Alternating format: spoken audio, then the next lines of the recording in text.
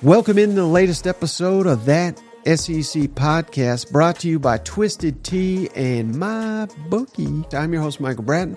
I go by SEC Mike on Twitter, and no Cousin Shane on this episode. But hey, don't toot off just yet, because we have made it to the college football season. And what's that mean? It means it's a Steven Lassan Tuesday. Steve is going to join us every Tuesday, just like he did last season, provide his unique insight into the game. One of my favorites in all the college football landscape is Steven Lassan, senior editor over at Athlon Sports. We're going to hit on all 16, that's right, 16 SEC teams with Steven. Talk week one action in just a moment here. But we do got a couple of headlines around the SEC. Wanted to get to these. It was a little bit of a quiet day around the league, but these things stood out to me.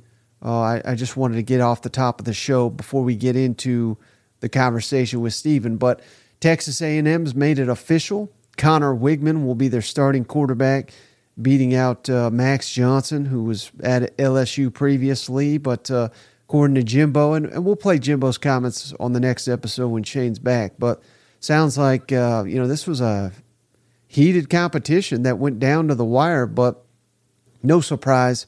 You go back to our conversation with Billy Lucci at SEC Media Days. Connor Wigman was the expected starting quarterback, and he will be there in the opener against New Mexico, which I can almost guarantee you we'll see Max Johnson in that game as well. So the Aggies have a starting quarterback. Who doesn't? Alabama still don't have a starter down there, and not only do they not have a starting quarterback, they don't have any starters, because Nick Saban's not releasing a depth chart. First time in his career, which I think dates back 17 years at Alabama, Nick Saban not releasing a depth chart heading into a season opener. I don't know what in the hell's up with that, but I don't know. I'm telling you, the signs of something weird going on down there in Alabama, and why not just let this out? Again, they're playing MTSU, freaking MTSU in the opener. He rambles on about competition and the beginning's not the end. I get all that, but why? I mean, something's up. If this is the first time you've ever done this, I don't know. I don't know. We'll get into it on the next episode. I'm sure Cousin Shane's got a lot to discuss about it as well. But Florida, this was interesting. They're playing Thursday, a big game at Utah. That's going to be one of the biggest games of the entire week one, and thankfully we get it a couple days early on Thursday night, nationally televised. But due to Storm Idalia, I was not even aware of this, so thoughts out there to all the listeners and family members out there in Florida that are being affected by the storms. But apparently it's such an issue that Florida leaving a day early for that trip to Utah. So they are headed out to Dallas on Tuesday, and they'll make the trip to Salt Lake on Wednesday. They're actually going to practice in Dallas in preparation for the season opener at Utah. So we'll see if this affects the team at all. I'm not sure it really has a big impact, but it may, with just the extra travel and everything like that. And speaking of Utah, still the intrigue continues, because they're not naming a quarterback either. No update on Cam Rising. No update on their All-American tight end. Their head coach, Kyle Whittingham, would not get into any specifics, was not letting on who's going to be cleared for that opener against Florida. So that's interesting. Arkansas has moved they were supposed to open the season 3:30 against Western Carolina. That game's been moved to noon Central Time against Western Carolina. This game's in Little Rock. They're saying they're doing it due to the weather, trying to get out of the heat and humidity a little bit quicker. It's interesting. I see a lot of fans upset about this. It messes with the tailgating plans. The one game they have down there in Little Rock affected at the last minute, but it is what it is. And last little update here, Tennessee, Josh Heupel is not cleared. At least he's not letting on, but it sounds like Cooper May's not going to be cleared for the opener, which, again, I get it. They're nearly a 30-point favorite against Virginia, but adds a little extra intrigue into this matchup, given that Virginia, their strong side of the ball is the defense. Tennessee, their offensive line, biggest question mark, I would say, with perhaps the entire team. So how does it affect them with the starting center likely out and some positions still being kind of worked on as we're just days away from kickoff? But that's all for the news updates. Let's get into it. Over an hour here with Stephen Lassan of Athlon Sports. Tremendous conversation. All right, we're pleased to be joined once again by Stephen Lassan, the college football encyclopedia, as I like to call him. You know him from Athlon Sports, the Cover 2 podcast, the editor over there at athlonsports.com. Stephen, it is always a pleasure and an honor to have you and your knowledge on the show. So I can't thank you enough for, once again, this will be a weekly thing during the college football season. Thank you so much for joining us. Really appreciate it. Hey, Mike, it's good to be back. Thanks for having me on. Man, where did the off season go? It felt like it just zipped right by. But I don't know about you, but like I'm tired of talking about like conference realignment, NIL, the transfer rules, like all the playoff. Yep. Like, get me to week one. Let's talk some ball. And I can't promise I will be as humorous or as funny as Cousin Shane, but load management and all that. I'll try to fill in, as good as the backup quarterback can each week. Yeah, well, we appreciate you, Stephen, for it's a different conversation with you, but hey, a lot of people say a better conversation. No shot at you, Cousin Shay, but we had to have you on, Stephen, to talk about week one. So fired up, like you hinted at there. No more off season. We got actual games to break down, preview, and we're going to do it a little different on this episode. We're going to talk the most challenging games for the SEC, with Texas and Oklahoma included during the week one slate. And some of these cupcake games, we're going to, obviously it's very hard to pick which cupcake's going to be the biggest challenge. We know they're not going to be a challenge. So instead of focusing on the challenges that those games present, we're going to highlight more of what Stephen is hoping to learn from the cupcake matchups that we have. But before we take a deep dive into week one, Stephen, I'm hoping that, and you can keep it as brief as you want, but just anything you really appreciated or learned or anything during week zero matchup. I know we didn't have a lot of games, but did anything stand out from you last weekend? I think I'll be an SEC homer here first. Vanderbilt. I mean, you got to get to 6 wins, and I think that's the goal this year. I know it wasn't necessarily pretty, but just winning that game is a big deal, and that quest to get to that 6-win mark and get to a bowl game, continue to progress under Coach Clark Lee. There are some obvious things that Vanderbilt needs to work on, as we saw Saturday night. But I think most importantly, they got the victory. That's all that matters. And I think, looking around nationally, I think USC, I think some of the same things that we saw last year, I think coming into this year, we wondered how would the defense look. The early returns it's still going to be a little bit of an issue, although they might score 45 to 50 points every week. So if we're thinking down the road, if you get into a potential playoff matchup with USC, it's probably going to be a high-scoring game. I thought Notre Dame looked really good in the opener against Navy too, but I think just for purposes for the SEC, I thought Vanderbilt just getting that victory was a big deal. Oh yeah, and I can't believe 2 years ago, Stephen, they would have given anything for a win. Now we're picking apart Vanderbilt. Not impressive enough, but come on. It was week zero. Give them a break. But that was just an appetizer, Stephen, to the main entree this weekend, starting with some games on Thursday. And I have a feeling one of the Thursday games is going to rank very high for you, Stephen. So let's talk week one matchups. And again, we're doing it based upon the difficulty it's going to be for the SEC to get a win in each game.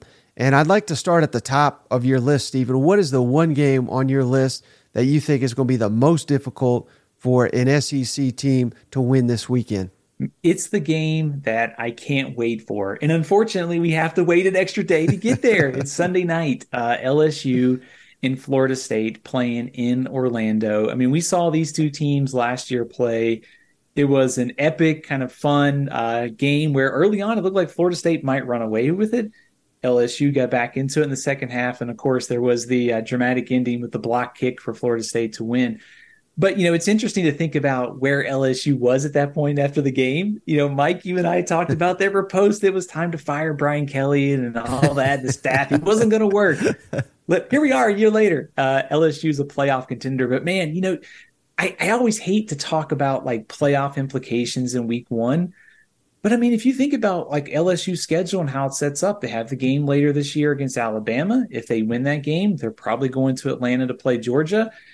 If you end up with a season with one loss, a win over Florida State could look very good because I think this is the best team in the ACC this year. But there are just so many individual matchups. You've got two great quarterbacks, Jordan Travis, Jaden Daniels. You've got Florida State skill talent at the receiver position, probably one of the best running backs in the country in Trey Benson. You've got defensive difference makers for both teams, Harold Perkins for LSU, Jared Verse for Florida State. There's just a ton of intrigue between two teams that played a game that was decided on the last play last year.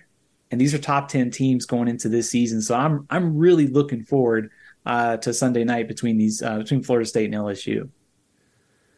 And how much added difficulty, Stephen, is it to project this game, considering that, is my understanding, that Florida State utilized the transfer portal pretty heavily. I know LSU did as well for certain position groups like defensive line and secondary. But does that add any extra difficulty in projecting how these teams will look right out the gate? Yeah, it really does. I mean, I don't want to make any Ole Miss fans angry, but Mike Norvell has been, he kind of threatens Lane Kiffin's crown to be the portal king because of his work in the transfer portal. I mentioned Trey Benson earlier, running back. Jared Verse is a transfer from Albany, who's one of the best defensive players in the country. They also added Keon Coleman at receiver to go with Johnny Wilson. Johnny Wilson, kind of one of the bigger receivers in college football. And now they've got a second receiver. And, oh, by the way, they have Jaheim Bell, the transfer from South Carolina. So they really have a versatile kind of group of weapons. And I think we've seen that transfers in college football the last, 2 seasons have come in and made a big time impact. And I'm expecting Florida State to be able to do that again with this group of skill talents they've brought in the last couple of years. But also, I think on the side of LSU, when you mention transfers, the first thing that comes to my mind is the secondary. I mean, that group is going to be under fire Sunday night, and all those transfers that they've brought in the last couple of years.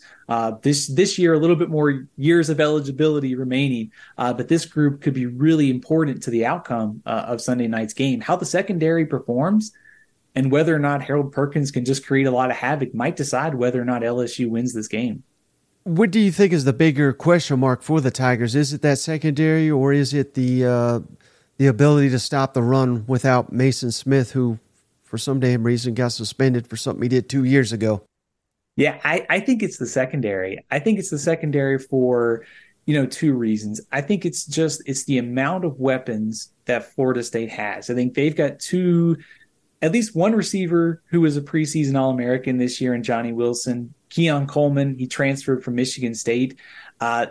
Little backstory, he was first team All Big Ten in one of my preseason magazines for Athlon Sports, the All Big Ten team. Of course, he transferred after that, so he was on our All ACC team when it made it to the web a few weeks later. But I guess to kind of give you an idea, like Florida State has 2 top 15 receivers in college football.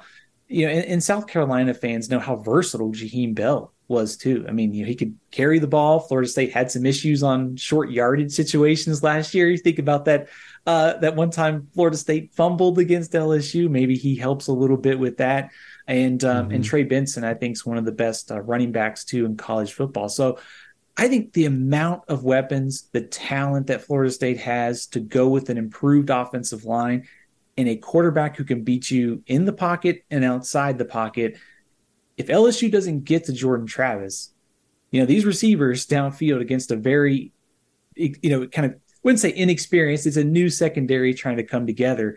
That could be problematic for LSU on Sunday night.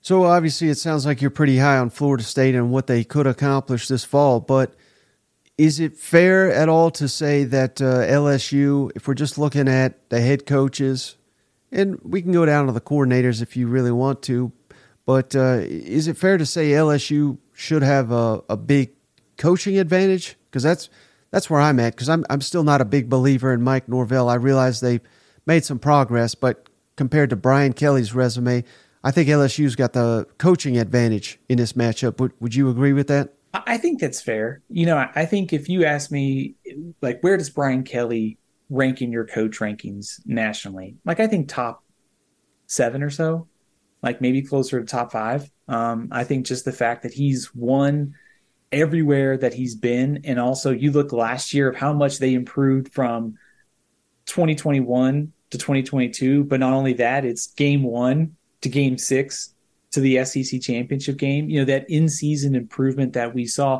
I believe in Mike Norvell. Like, I think the fact that Florida State's gone from, 3 to 5 to 10 wins says a lot about his coaching ability. But I think if you said pick one coach you want to win with on Sunday night, to me, it's Brian Kelly. All right, Steven. So which game ranks number 2 on your list of the most difficult it'll be for an SEC team to win during week 1? Well, the good news is this one is on Thursday night, so we don't have to wait as long for this one. Man, Florida at Utah is just such an intriguing game for a lot of reasons. You have the uncertainty surrounding Utah's quarterback situation with Cam Rising. You also have Florida trying to, I don't know if take a step forward is maybe the right way to put it, but I think something to prove in Billy Napier's second year, because preseason expectations are pretty low. There's Graham Mertz. He's got certainly has something to prove in his first season at Florida. On paper, I think this game could be probably one of those matchups similar to last year, where it's probably lower scoring than last year. And also, if Utah doesn't have its starting quarterback, this may be one of those games where a turnover, a play on special teams, one big play on offense might win it. I mean, I jokingly say this, like, it might look a lot like Iowa playing like Wisconsin, like some sort of like rock fight for 4 quarters. But I mean, this one to me has a ton of intrigue just because of all the unknowns surrounding both of these teams on Thursday. Are you buying into the Graham Mertz hype? And that's probably not even a fair thing to ask, because I don't know how much hype there is, but out of Gainesville, there certainly seems to be some hype that he, not that he's going to be like the first overall pick or anything, but just that he can be a force of stability this fall to help the Gators. Do you think, I guess the real question is, do you think they can get more out of his talent than what he showed at least at Wisconsin? Yeah, I think that's the Heis Mertz that you're referring to. By far, one of the best preseason nicknames this year. I'll agree with that. So I think they can get more out of him. High school recruiting, obviously, he's been out of high school now for a couple of years, but he was the highest profile quarterback to sign with Wisconsin coming out of high school. Probably the only other quarterback that was more highly touted than him to go to Wisconsin was Russell Wilson. And of course, he was a transfer from NC State. I think he has probably more talent than he showed at Wisconsin. And if you watch Wisconsin, I think things got a little stale offensively the last couple of years. So I think they can. I think the question for me is, on the road where you're playing a Utah defense that I think might be the best group in the Pac-12, you look defensive line, linebackers, defensive backs, all of those position groups rank probably in the top 15 to 20 of college football. Road environment, Utah Stadium, one of the toughest to play in the Pac-12. How does his offensive line hold up too with the new faces, like the freshman receivers stepping in? Like, I think Mertz is capable of being, and especially in a game like this, where if you can just manage the game, if Utah is limited offensively, if you can get it to the fourth quarter and all you got to hit is maybe one big pass play, limit the mistakes. I mean, I'm a little bit more optimistic about Florida's chances, I think, than most people, especially if Cam Rising doesn't play for Utah. Which defense do you think will have more pressure on it in this football game? Utah with a quarterback that may not even suit up, or if he does, we have to assume that he's limited. Otherwise, he'd already be cleared. Or Florida, where, I mean, it doesn't sound like Florida's going to score a ton of points in this game either. If Utah's defense can live up to the hype, which team do you think's got a little bit more pressure? And I'm just, again, speaking only of the defensive unit. Man, that's a really good question, because in my mind, I'm almost like wanting to give you an answer like both ways, because like I feel like I can make a case for both defenses here, because I think if I'm Utah, like the argument for Utah is that they're the better defense on paper coming into this game. They should be able to control a Florida offense that's got a lot of new pieces and a new starting quarterback. I also think if you're Florida, you're looking at it going, Utah might start a backup quarterback. They might play two quarterbacks. And based upon what we've seen out of those backup quarterbacks, if they're starting, Graham Mertz is the better quarterback in this game. And if you're Florida, if you can put a backup quarterback into a bad situation, maybe you can force a turnover, maybe you score on defense. All of a sudden, the pressure's off Graham Mertz then if you can get up early and do something like that. So I almost hate to give you a bad answer, but it's like I feel like this is kind of 50-50. Like Utah at home with that defense, I think already has an edge. But I think Florida's defense will be better this year too. I mean, I like the hire of Austin Armstrong. I like what they did in the portal up front on the defensive line and at linebacker. So I hate to say I'm optimistic about Florida's chances again, but I do think that this defense against a backup quarterback, I think that could bode well for Florida's chances of pulling off the upset. Now, I believe the number, Stephen, is Utah has won, and I may be wrong about this, but I read it, 14 consecutive home games. I think their last home loss was against Southern Cal in the 2020 opener, if I'm not mistaken. So just maybe off the top of your head, how good of a home field advantage does Utah have?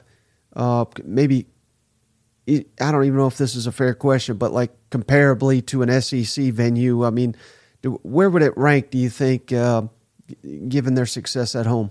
Man, that's a really good question. That if you forget about the 2020 season, because there was just so few games in some conferences, the last time that they lost at home was in 2018, early in the season, wow. September 15th, 2018. So they have been really tough to beat at home. And it's not just that, we heard last year was Utah has to make the trip over to Gainesville, the humidity, the weather. I mean, changing in elevation going to Utah is certainly going to be a thing. I'm sure we're going to hear about that the next couple days. But this is a tough and loud stadium. Like when you watch Pac-12 games, this stadium is electric. It is one of the best venues in the Pac-12. I don't like. It's almost hard to compare like to an SEC opponent or stadium just because like it's a little bit smaller. But I mean, like if you're watching like a Pac-12 game, like you watch Oregon, you watch Washington, you watch Utah, I might be forgetting somebody in there, but like those environments have a very like high energy, tough place to play. So I think among the road trips you could make against a Pac-12 school, like going to Salt Lake City is not the place if you're Florida. Well, I can confirm, Stephen, I've been to Salt Lake a couple of times, and I have trouble just walking around with that elevation, but I am horribly out of shape. So who you got number 3 on your list, Stephen? Most difficult game for the SEC to win during week 1? I've got North Carolina and South Carolina meeting up in Charlotte. We just talked about how Florida and Utah could be a real like low-scoring game. I think if you like offense, like I think this is going to be drastically different. There's just a lot about this game that screams that it could be high scoring. You've got two of the best quarterbacks in college football squaring off. Drake May is potential first overall pick in next year's draft. I think if South Carolina gets the Spencer Rattler that showed up at the end of last season, if he comes back that much on fire this year, they're going to be in really good shape to exceed preseason expectations. Again, if you're an Auburn fan, you might want to cover your ears because Gene Chizik is North Carolina's defensive coordinator. And Much like a lot of his tenure at Auburn, his tenure at North Carolina has left a lot to be desired. They were bad against the run, bad against the pass. They struggled to get pressure. Near the bottom of the ACC in yards per play, or yards per play, points allowed last year. Doesn't really add up when you look at their depth chart and you see the guys that they brought in through high school recruiting. They have an All-American linebacker too. So on paper, this is a matchup where the two quarterbacks are probably going to decide a lot of the outcome, and it's probably going to be fairly high scoring. Now, SEC fans are well aware, Stephen, that South Carolina's got elite special teams, maybe the best overall special teams in the country. They're bringing back everybody, kickers, punters, holders, snappers. So, and with Pete Limbo there, we have to assume the special teams will be elite again. Can you give us any insight on North Carolina's special teams and not necessarily a huge deep dive, but I'm just kind of curious to know what kind of advantage South Carolina could have in this matchup. I think anytime you match up South Carolina special teams, especially with Pete Limbo, there's probably a good chance that either it's going to be dead even or they're going to have an advantage. And they certainly have an advantage on Saturday night on paper. North Carolina is probably going to start a transfer, a kicker. They do have a pretty good punter, and their returners, they are in pretty good shape at those spots. But still, give me Kai Kroger, give me Pete Limbo, give me maybe a play on special teams might decide this one. I mean, I've been trying to figure this out, and coming into this game, if you just asked me who should be favored, I would say South Carolina. So I've been trying to figure out for all summer why North Carolina is favored in this game. Yeah, I'm right there with you. And of course, College Game Day will be there. This is Saturday night, prime time. A lot of eyes will be on this game, Stephen. But new offensive coordinators, high-profile quarterbacks, coaches with pretty outstanding reputations. But given that this game has been amplified, because I gotta be honest with you, I was surprised when this was announced as College Game Day. But then you go down the list of the games, you kind of see why it was. But that raised the profile. Saturday night raises the profile. These quarterbacks, these coaches, and again, new offensive coordinators for each of them. Does all the narratives going into this game, so to speak, does it favor one team or another, or could it hamper one team or another? Because I have to imagine, we've talked at no end to how important this game is for South Carolina, given that they go to Georgia, Mississippi State at home, and at Tennessee here in just a couple weeks. But from what I understand, North Carolina was pretty disappointing last year. So is this also maybe a must-win for Mack Brown and his North Carolina team? Absolutely. So I think if you look at North Carolina, they started out red hot last year. And then down the stretch, they kind of fell apart later in the season. And they come into the season with, you could argue, I think Caleb Williams would be number one on my draft board for quarterbacks in next year's draft, but Drake May's either 2 or he's like 1.5, and some people may have him number 1 on their board. You have one of the most talented players in college football at the most important position, and you have good skill talent, regardless of whether Tez Walker is eligible to play on Saturday night. He's the Kent State transfer, expected to step into that number 1 receiving role. Regardless of whether he plays or not, they have weapons. It's just that when you look at the talent that North Carolina has been bringing in on the recruiting trail relative to performance, and especially last season, I think there is still something to prove for Mack Brown there. I mean, they definitely raised the bar to some extent. But if you go 0-1 here and, South Carolina, the narrative has been they get better over the season, and instead you start fast by beating North Carolina, especially with that schedule coming up. I mean, that would be huge for South Carolina, and especially if the offense goes out there and looks great. I mean, I've doubted the Dow Loggins hire. I like some of the things you've heard this offseason about how maybe simplicity is going to win out. Maybe they're just going to put the ball in the hands of Spencer Rattler. I've got questions about the offensive line, but we're going to find out on Saturday night. And I think the narrative could be South Carolina wins this game. It's sort of continuing what they built at the end of last year. And for North Carolina, if they lose and it's maybe a touchdown win for South Carolina, I think they'll walk away a little disappointed, and especially knowing that you have the best, the best or second most talented quarterback in the country, and you were favored, and you lost a neutral site game.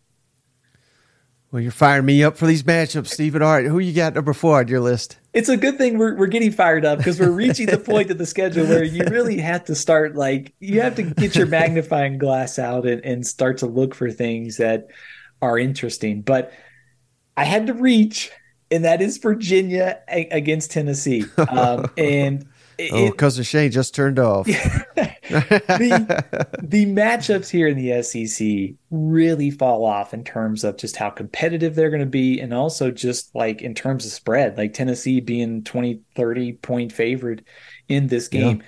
I think what intrigues me the most about this game is I don't Virginia. If you look at them on paper coming into this year, they averaged 17 points a game offensively last year.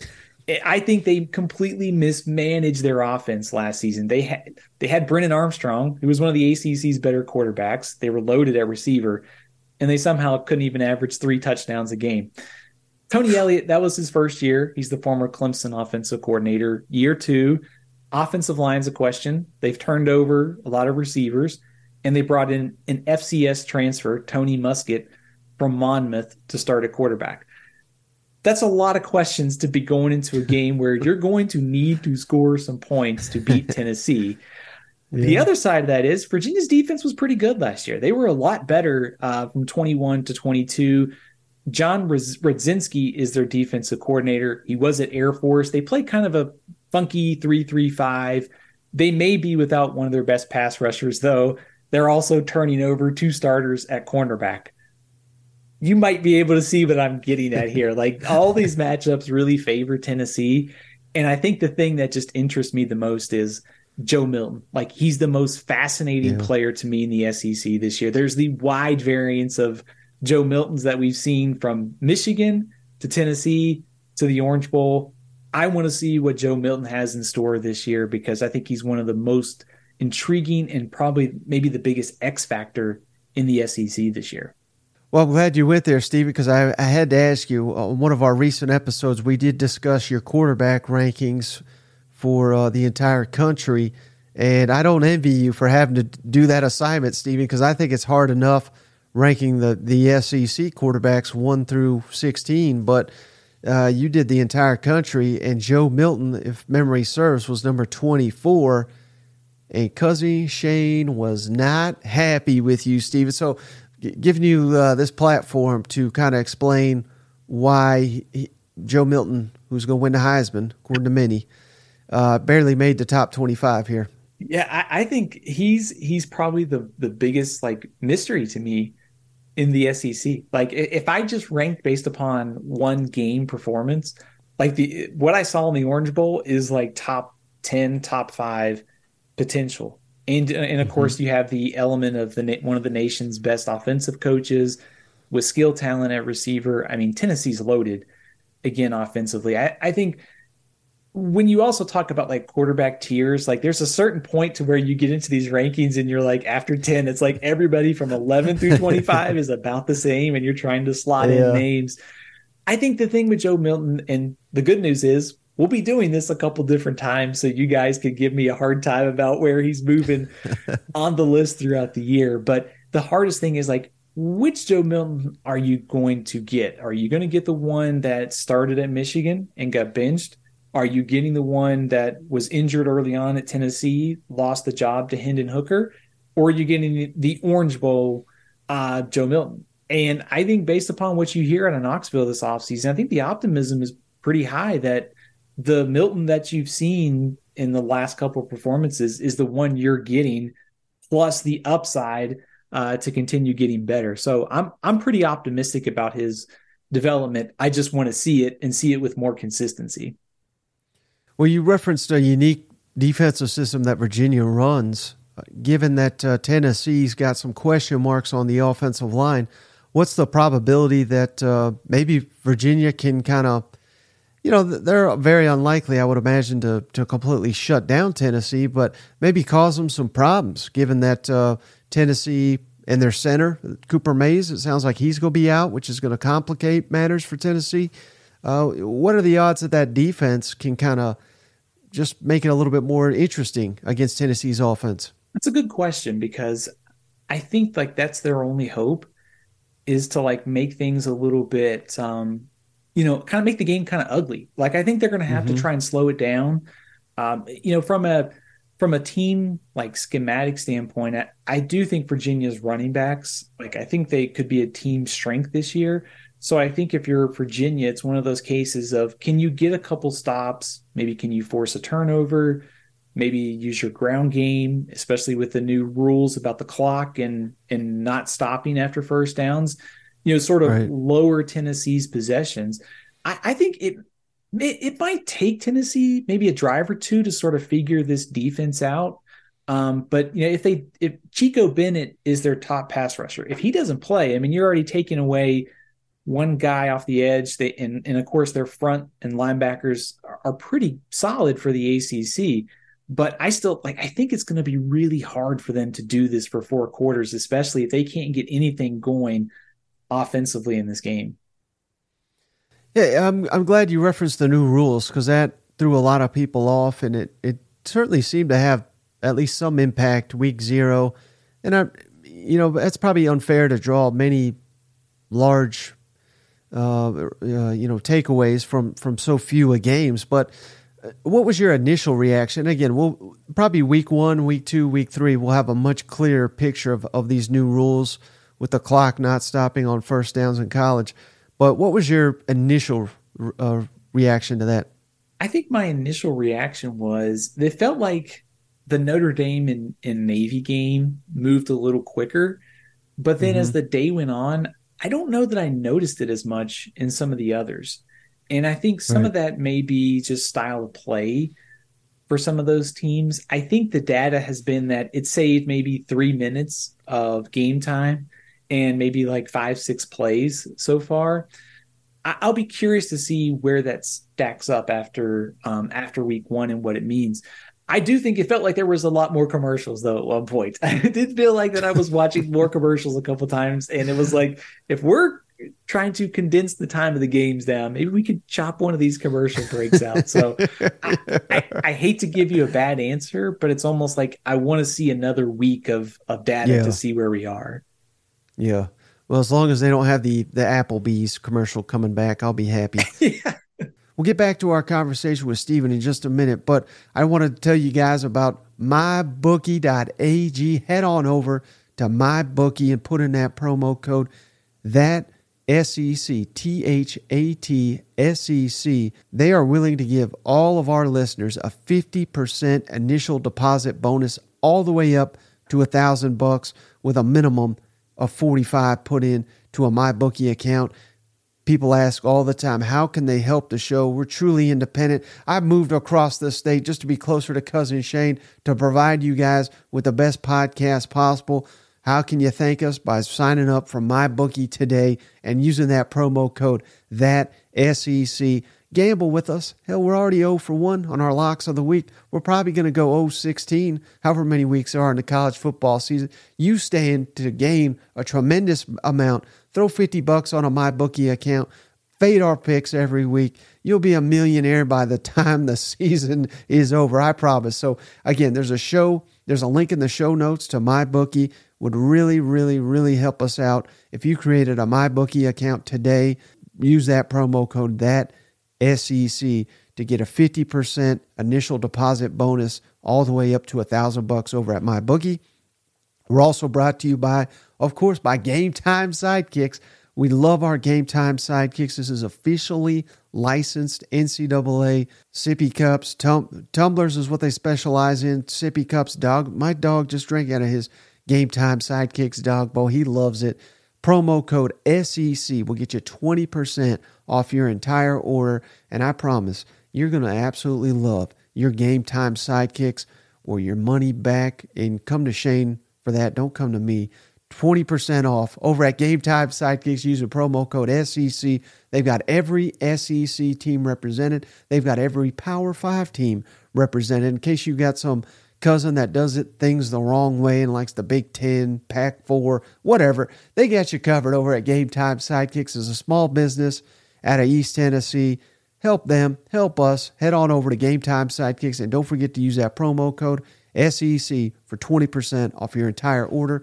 The podcast is also brought to you by Manscaped. Proud to be partnered with Manscaped once again. Head on over to manscaped.com/SEC podcast. Use that promo code SEC, same promo as the Game Time Sidekicks, 20% off your entire order over at Manscaped, and they'll give you free shipping with that promo code as well. Again, that promo code SEC over at Manscaped. Get you the Beard Hedger Pro. Shane's ready to shave his beard if Ball State beats Kentucky, and you'll be helping us out by heading over to manscaped.com, ordering some products. The Beard Hedger Pro is their newest product. Cannot recommend it enough. And it's not just 20% off the Beard Hedger. It's anything they sell over at manscaped.com. Using that promo code SEC will get you 20% off and free shipping. Help the podcast take advantage of these outstanding sponsorship opportunities. All right, are you ready to elevate your college football game day experience? Check out Twisted Tea, your go-to game beverage for college football fans. Twisted Tea is unlike any hard beverage you've had before. It's made with real brewed tea and picks a flavorful punch, 5% alcohol, and no carbonation, delivering the perfect balance of taste and refreshment that goes down smooth for every game day occasion. No need to settle for the usual. Twisted Tea turns up any occasion, especially when you're cheering on your favorite SEC team. Twisted Tea, the drink that fuels fun and celebrates your love of college football. Keep it twisted. The podcast is also brought to you by Game Time. Head on over to gametime.co and use promo code SEC, THAT, SEC for $20 off your first purchase. Buying tickets to your favorite events shouldn't be stressful. Game Time is a fast and easy way to buy tickets for all sports, music, comedy, and theater near you. Game Time is the place for the last-minute ticket sales. Forget planning months in advance. Game Time has deals on tickets right up to the day of the event. Head on over to gametime.co. Snag tickets without the stress. Download the Game Time app, create an account, and use code SEC for $20 off your first purchase. Terms apply. Again, create an account and redeem SEC for $20 off. Download the Game Time app today. Last minute tickets, lowest price, guaranteed.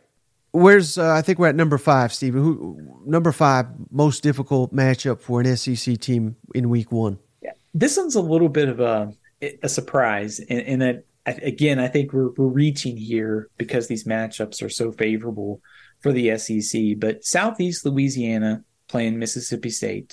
Southeast Louisiana, top 25 team at the FCS level. I think probably what interests me the most about this and kind of why I have it so high, when you have all the new pieces that Mississippi State has and you're playing a pretty good like FCS opponent, you know, the chances of Mississippi State losing this game are obviously pretty low.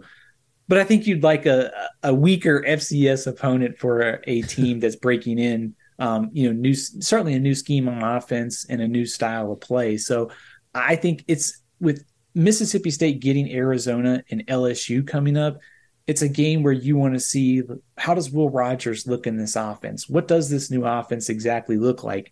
You probably don't want to show all your cards offensively because the SEC opener is coming up in just a few weeks. But I think there is a level of intrigue here for me about Mississippi State, just seeing that, hey, it's Zach Arnett's program. Like, he coached the bowl game, but this year, with all the changes, he's put his stamp on it. And I want to see what this team looks like with all that senior, junior experience that they have coming back this year. What are you more curious to see, Stephen? Will Rogers in a new offense, just see how he fits in, or how they utilize Mike Wright? Because all the buzz is, man, he's going to be a weapon for them.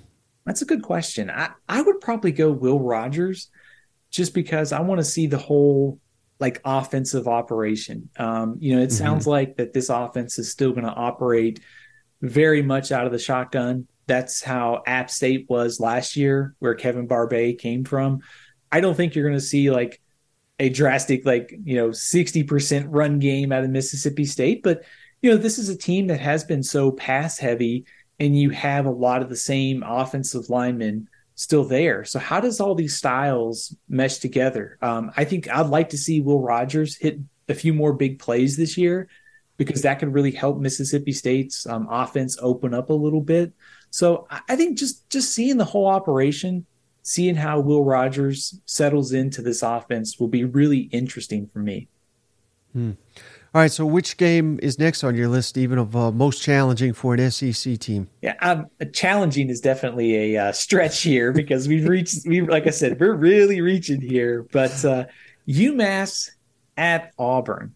If you watch the Week 0 games, I think UMass was probably one of the bigger surprises. They won on the road at New Mexico State. I had UMass ranked 133 in our first preseason rankings. I think they're probably a little bit better than that based upon what they showed on Saturday. But I think just in terms of like what can UMass do that gives Auburn some problems, they've upgraded a lot across the board with transfers. They're faster at receiver. They have more difference makers. Tyson Pumachan is a transfer from Clemson and Georgia Tech. He's a starter at quarterback. He looks like maybe the best quarterback that UMass has had in a couple years. They've really struggled offensively. I'm reaching here, but Don Brown, from a defensive standpoint, Dr. Blitz, he was the head coach last year when they played Texas A&M. They held Texas A&M to 20 points. I know the weather wasn't great, but he's been one of the best defensive coordinators in college football for the last 10 years or so. So I think if you're from a big picture standpoint, Auburn is a heavy favorite, and for good reason. UMass should have some confidence. They have a defensive coordinator who can create some problems. It's a reach, but I think if you're Auburn, it is a game where you should be able to take care of business and win, pulling away in the second half. Yeah, and given that they did win Week 1, which was in impressive fashion, and given that Auburn is breaking in a new staff and new pieces all across the board, essentially on offense, where would you lean, or has that changed after watching Week 0? That the line may have moved, but last I checked, it was like 39.5. I strongly lean towards UMass now.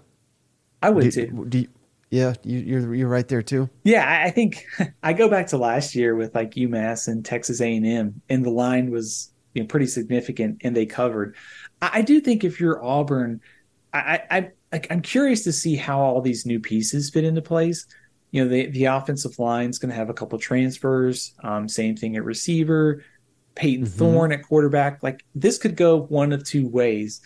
I don't, if you ask me to pick this game straight up, there's no question like I'm taking Auburn. But like, does it take Auburn a quarter or two for all the new pieces and scheme to settle in?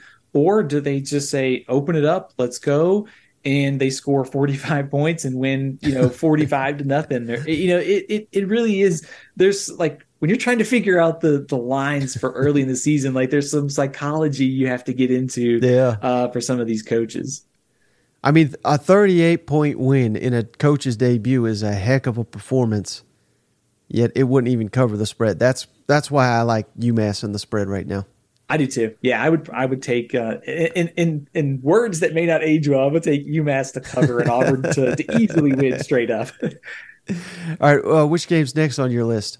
It's the game that has Cousin Shane worried, and that is the Ball State and Kentucky game for this week. Now, I know Cousin Shane might be worried.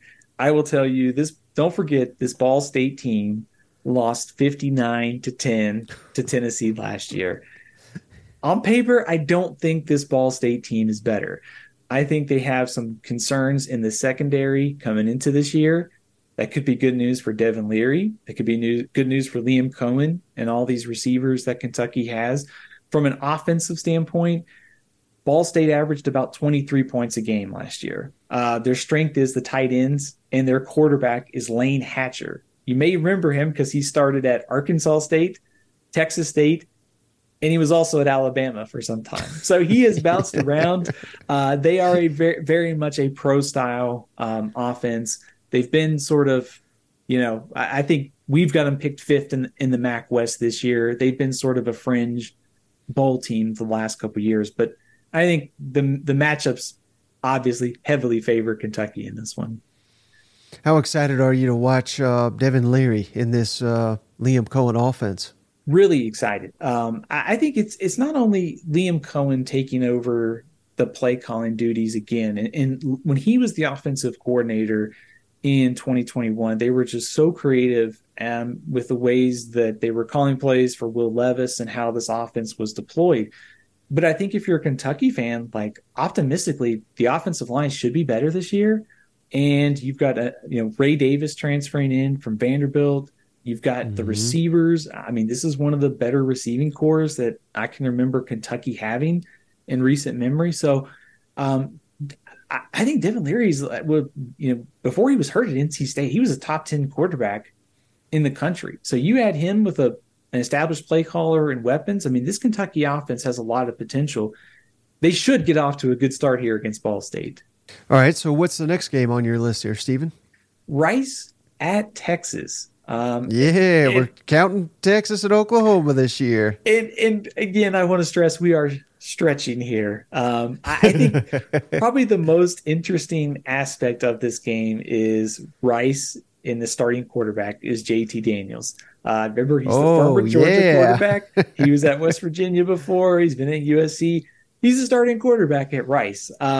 So I'll be curious to see just how he performs for a Rice team that's got a coach on the hot seat. They're very, very methodical on offense. Texas should be able to win this game pretty easily. I think what interests you, though, is they have Alabama next week. And what does this do they come out and do they let Quinn Ewers throw it around and showcase the improvement this year? Do they hold back just a little bit, knowing they've got Alabama coming up next week? So I think Texas is the preseason favorite in the Big 12 for a reason. I think seeing how they look this week will give us a good idea of where they are going into that matchup in Tuscaloosa. So it sounds safe to assume, Stephen, that if we were playing this game next week, how high would you put Texas and Alabama? Would you put it number one?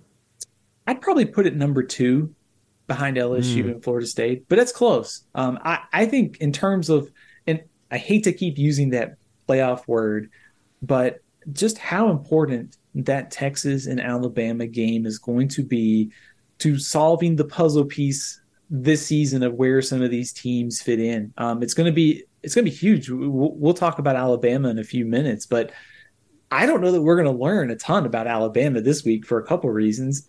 And then they get the showdown next week. So there's a lot. Next week's matchup against Texas and Alabama is going to be pretty important. Yep, and Saban out here, and he won't even release a depth chart. Oh, my God. Come on now. Come on. All right, I'll bash him here in a minute. But who's next on your list? It's old SEC friend Butch Jones taking Arkansas State to Oklahoma. I think just to give SEC fans kind of an idea of where Oklahoma is coming into this year, pretty disappointing last year, 6-7. But this has been pretty much a consistent winning team since Bob Stoops took it over in the late 1990s. They had some bad luck last year, 0-5 in one-score games. That's bound to change this year, and a bounce or two is going to go their way. But I think optimistically, this Oklahoma team on paper, they look like they could contend for the Big 12. They've got one of the better quarterbacks in Dylan Gabriel. I think the defense will take a step forward, which is key as they move into the SEC, line of scrimmage, defensive improvement. I think they're headed in the right direction in both of those areas. And this Arkansas State team that's won 5 games over the last 2 years with Butch Jones at the helm, picked near the bottom of the Sun Belt this year, don't think Oklahoma will have to sweat too much on Saturday. And I could be mistaken, Stephen, but did they play Florida State last year in the bowl game? They did. Yeah, they lost close. It was a good one. Yeah, that's what I'm thinking. So it's again, bowl games, they are what they are, and I'm sure players opted out on both sides or whatever, but the fact Florida State's getting all this hype and Oklahoma, course, they are ranked, but not nearly the hype. I mean, that's interesting to me, to say the least. I think when you look at Oklahoma, you just see like 6-7. Like they must not like. I think some of the general voters and consensus has been, well, they were 6-7. The defense wasn't very good last year, but I think if you sort of pick apart their season, like when you lose 5 games by one score with a first year coach who has upgraded the roster through recruiting and transfers, I think they're going to take a step forward this year. I have them in the Big 12 title game against Texas. So a all SEC Big 12 title game this year is what I'm picking. Oh, I can't wait. All right, who's next on your list? MTSU, or I guess Middle Tennessee at Alabama. I think in terms of like, can MTSU threaten Alabama? I don't see it. Like, I think this one's, to me, the intrigue is all about Alabama. Like, what does the quarterbacks do on Saturday? Does Alabama leave that game with a clear starter or a clear answer at the position? And I think also, like, Alabama's got some new faces on defense, whether it's Caleb Downs, whether it's some of the other new faces throughout the depth chart. They should be able to play a lot of guys here and get them some experience before that game against Texas next week. So I also think if you're a Missouri fan, they play MTSU in week 2. So you kind of get an early glimpse of where this, if you're a Missouri fan trying to judge what your opponent is, you play South Dakota on Thursday night. You could get an early look at your week 2 opponent at Alabama. But for me, this matchup's one-sided. I just want to see Alabama, and we'll be watching every quarterback throw close on Saturday. Do you subscribe to the belief, Stephen, that some teams hold things back in a matchup like this? And if so, how much do you anticipate Alabama will do that with Texas game looming? It's a good question, because if you're Alabama, I don't know that you necessarily have that luxury, right? Because it doesn't sound, I mean, maybe I'm not reading the Nick Saban tea leaves correctly. I saw him smiling a few weeks ago, which made me think that maybe the Alabama Revenge Tour was going to fire up and they were going to roll through the SEC this year. But I don't know. I mean, I think if looking from the outside, if you don't know who your quarterback is and you have a game against Texas next week, I don't know that you can afford to be cautious. Like, I think you have to let, Jalen Milroe and Ty Simpson go out and execute the offense, even if you give Texas some of the tape that maybe you don't want to, because you have to figure out what you have at this position. So I do think that teams can hold back something, knowing you have a high-profile opponent the next week. And we should also probably note that there is the week 1 to week 2 jump that's going to happen. Somebody's not going to play well this week and get underrated going into week 2. And that's another part of this that we'll have to figure out after Saturday's games. Well, I mean, it's like you were reading my mind, Stephen, because I was going to ask you, I'm a big believer in psychology, particularly in college football. If you're an Alabama fan, would you rather Alabama just beat the hell out of MTSU and comes into Texas uber confident, or would you rather them struggle? And by struggle, 20-point win or so. I'm not suggesting they'll threaten them, but maybe look sloppy and Texas just kills Rice, and then the Texas hype is just going to continue to go up a notch, and people are going to doubt Alabama. Which way do you think Alabama fans would be rooting in that way? A big blowout or maybe a little bit of a struggle and some doubting? I think Nick Saban would probably prefer a performance that allows him to, or I guess gives him plenty that he can use during the week to keep his team motivated. So, yeah. I mean, in essence, I think it could work both ways. I think if you're Alabama, like, I think a 55-0 win would build some confidence. But also on the other side of things, like, you're right. I mean, Texas is going to come into this game with a ton of momentum. There's already been plenty of people who are picking Texas to win this game. Everybody's not, I shouldn't say not everybody, but there'll be plenty of doubt about Alabama if they have a sluggish performance here, which could give Nick Saban and that staff plenty of fuel or maybe rat poisoned for the next week against Texas. So I hate to say it could cut both ways, but if I'm Alabama and Nick Saban, I would still want some meat left on the bone to be able to use as motivation for the next week against the Longhorns. Now, I believe, Stephen, we only have one FBS matchup remaining. Is that the next one on your list? It's actually a little down. I've got okay. Mercer and Ole Miss, largely just because Mercer was 7-4 last year, projected top 25 FCS team. Saying all that, for me, intrigue at Ole Miss. I want to see, like, Jackson Dart reportedly has had a great offseason. Some of the transfers, some of the freshmen at receiver. Want to see what all this looks like for Ole Miss offensively. They have a tough game at Tulane next week. So I think kind of the same conversation as we're having with Texas. Like, I think Texas and Alabama, I think if you're Ole Miss, you want to work through some of these things, some of the new pieces on offense, and most importantly, defense. Like, build some confidence on defense before going to New Orleans to play Tulane next week. Like, Pete Golding's first game, if they come out, all the transfers, everything meshes together, I think that's a good sign going forward for this defense.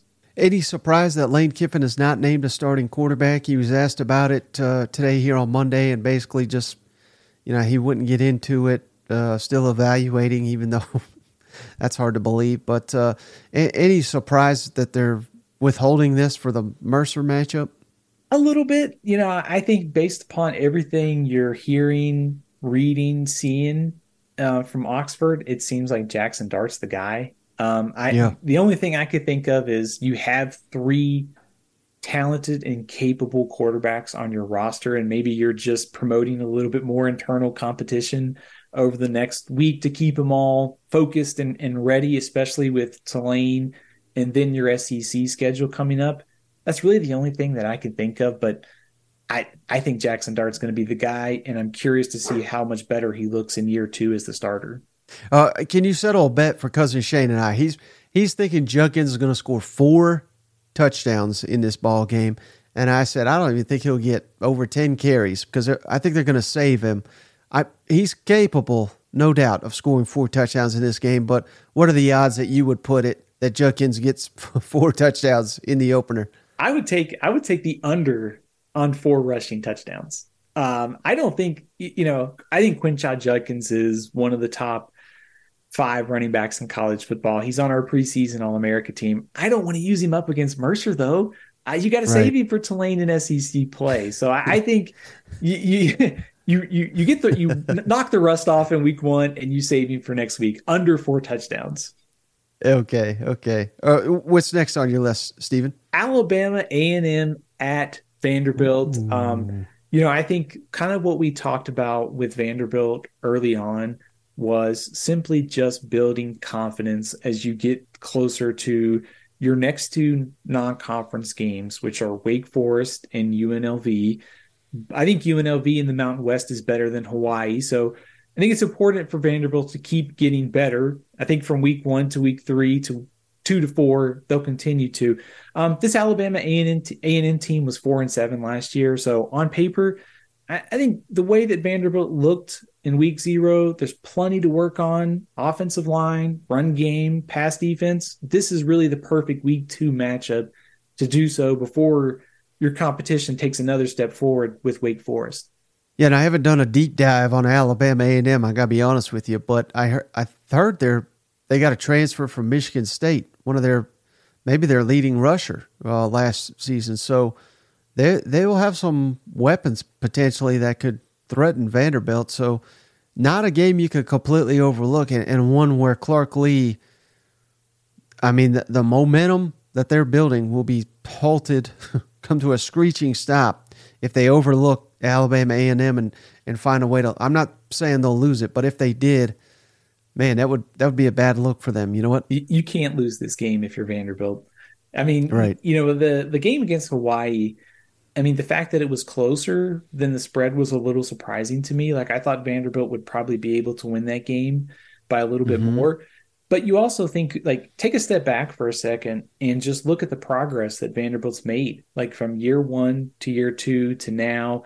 I know their stadium photo is getting a lot of buzz about it being incomplete, but I mean, like, there's a lot of good things happening. And this is one of those games where you cannot lose to an FCS team. And especially when every game at this point is critical to getting to that 6-win mark. Yeah. All right, Steven. So what's next on your list? So it's the last FBS game, and that is New Mexico and Texas A&M. And the reason why this one is so low, New Mexico, 13 points a game last year on offense. They scored only 17 touchdowns all year. 2 returning starters on defense. This is one of the probably 10 to 15 lowest rated teams in the country. I've got them at 126 out of 133 in my power rankings. So offensively, they don't present a lot of threat to A&M, and defensively, so much turnover on that side of the ball. But it's a great opportunity for A&M. Last year's disappointment, get it out of the way, because on Saturday, this matchup favors the Aggies big time. Petrino, Fisher, seeing how this offense works with Connor Wigman and the weapons that they have. This one, on paper, should be a pretty easy win for Texas A&M and allow them to build some confidence for that game against Miami next week. Man, so I thought this was an indication that you're all aboard the A&M hype train, but it sounds like you're just really down on New Mexico is what it really is. It's a little bit of both. I'm buying A&M this year. As low as I was last year in A&M, like, I'm fairly like optimistic. I think that they get to, I think we had them at 8-4 or 9-3 in the magazine. I think that there's a lot of reasons to be optimistic. Connor Wigman's development, offensive line should be better, and also I think that youth on defense grows up this year. And that defense continues to get better. Points-wise, they didn't give up very much, but they couldn't stop the run. And I think that can change this year with a little bit more experience. All right, Steven, we're running out of games. What's next on your list? South Dakota and Missouri. So we get a little SEC ball on Thursday night. That's not the Florida-Utah showdown. But South Dakota, 3-8 last year. Normally when you hear the Dakotas, you think about North Dakota State, South Dakota State, really high-quality FCS opponents. That's not the case here. South Dakota was picked 9th in the Missouri Valley preseason poll. So they're one of the lowest-rated teams from that conference. But that's a good thing for Missouri because we'll get a good look at the quarterbacks. And I think that's what intrigues me the most is seeing Brady Cook and Sam Horn on Thursday night and just seeing where these two quarterbacks are and seeing how far Sam Horn has progressed over the last year. Man, there's going to be trouble, though, if they can't have success, this offense against this team. You know what? Yeah, it really is. But I think this, like, we've kind of talked about, like, do you hold back or, like, do you build confidence? Like, I think this is a good opportunity for them to build some confidence because you have a new OC in Kirby Moore. You still have Luther Burden. You've brought in some transfers at receiver and the offensive line. A lot of new pieces. But this type of matchup, before you get into SEC play, with the buzz that Missouri has going on recruiting, like if you could really put your foot down and put an easy win together, I think that's what Missouri could use a game like that here on Thursday night. All right, we're down to 2, Steven, and I got to imagine these are going to be buried on SEC Network Plus. Yeah. Oh, yeah. At number 15, I've got Western Carolina at Arkansas. Western Carolina, 6-5 last year. They were picked 5th in the SoCon conference this year. But really, this is about Arkansas. I want to see what this new offense looks like with Dan Enos calling the plays. KJ Jefferson, I've got him as the best quarterback in the SEC. I'm curious to see how he adapts to this offense. You have all the new playmakers at receiver and defensively too. Arkansas's got a lot of new faces on defense. They got a new defensive coordinator. Like, how does this all look in the first game? So I think there's intrigue for me on both sides of the ball in a matchup that really favors Arkansas heavily. Yeah, and it'll be in Little Rock, too. They changed the kickoff a little earlier. get the fans back home, get them so they can watch the night games here, you know? Yeah, get everybody back home before that North Carolina, South Carolina game kicks off, right? Exactly. All right, so obviously the final matchup, Stephen, a barn burner here, UT Martin at Georgia. There's no spread on this game, but I have to imagine it would be close to 60 points if there was. Hey, Tennessee beat Tennessee Martin last year 65-24. So I was going to say started about 50 in favor of Georgia.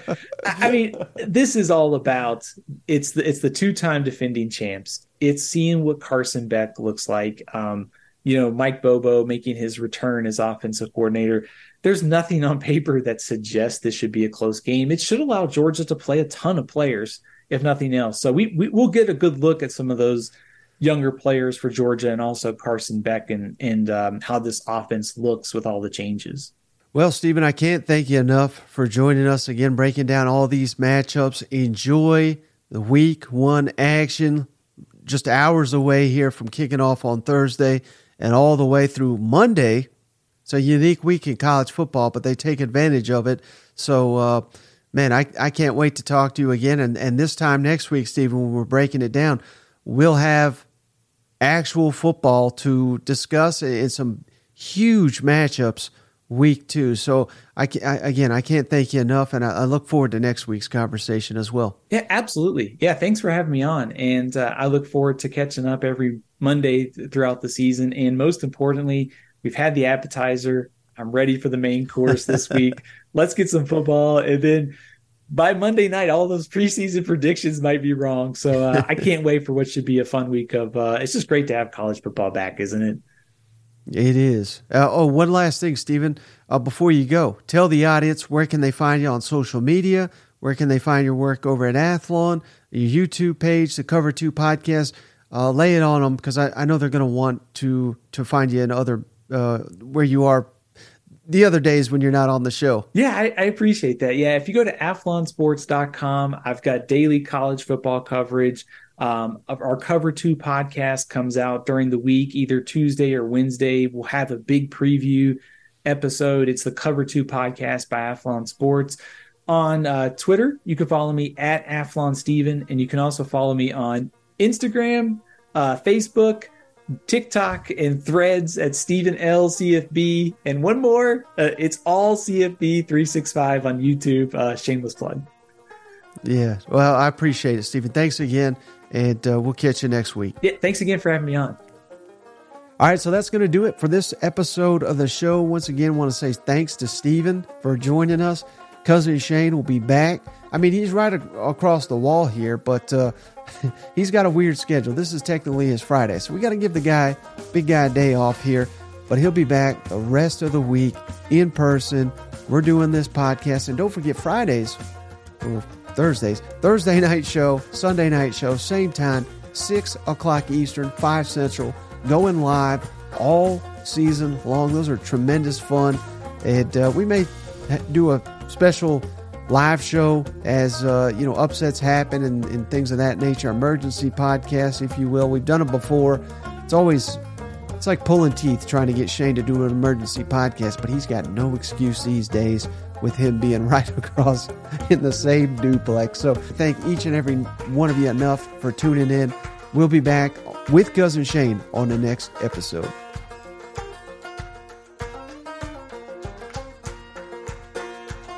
Hey, buddy, this beer's for you, Mike, and Cousin Shane.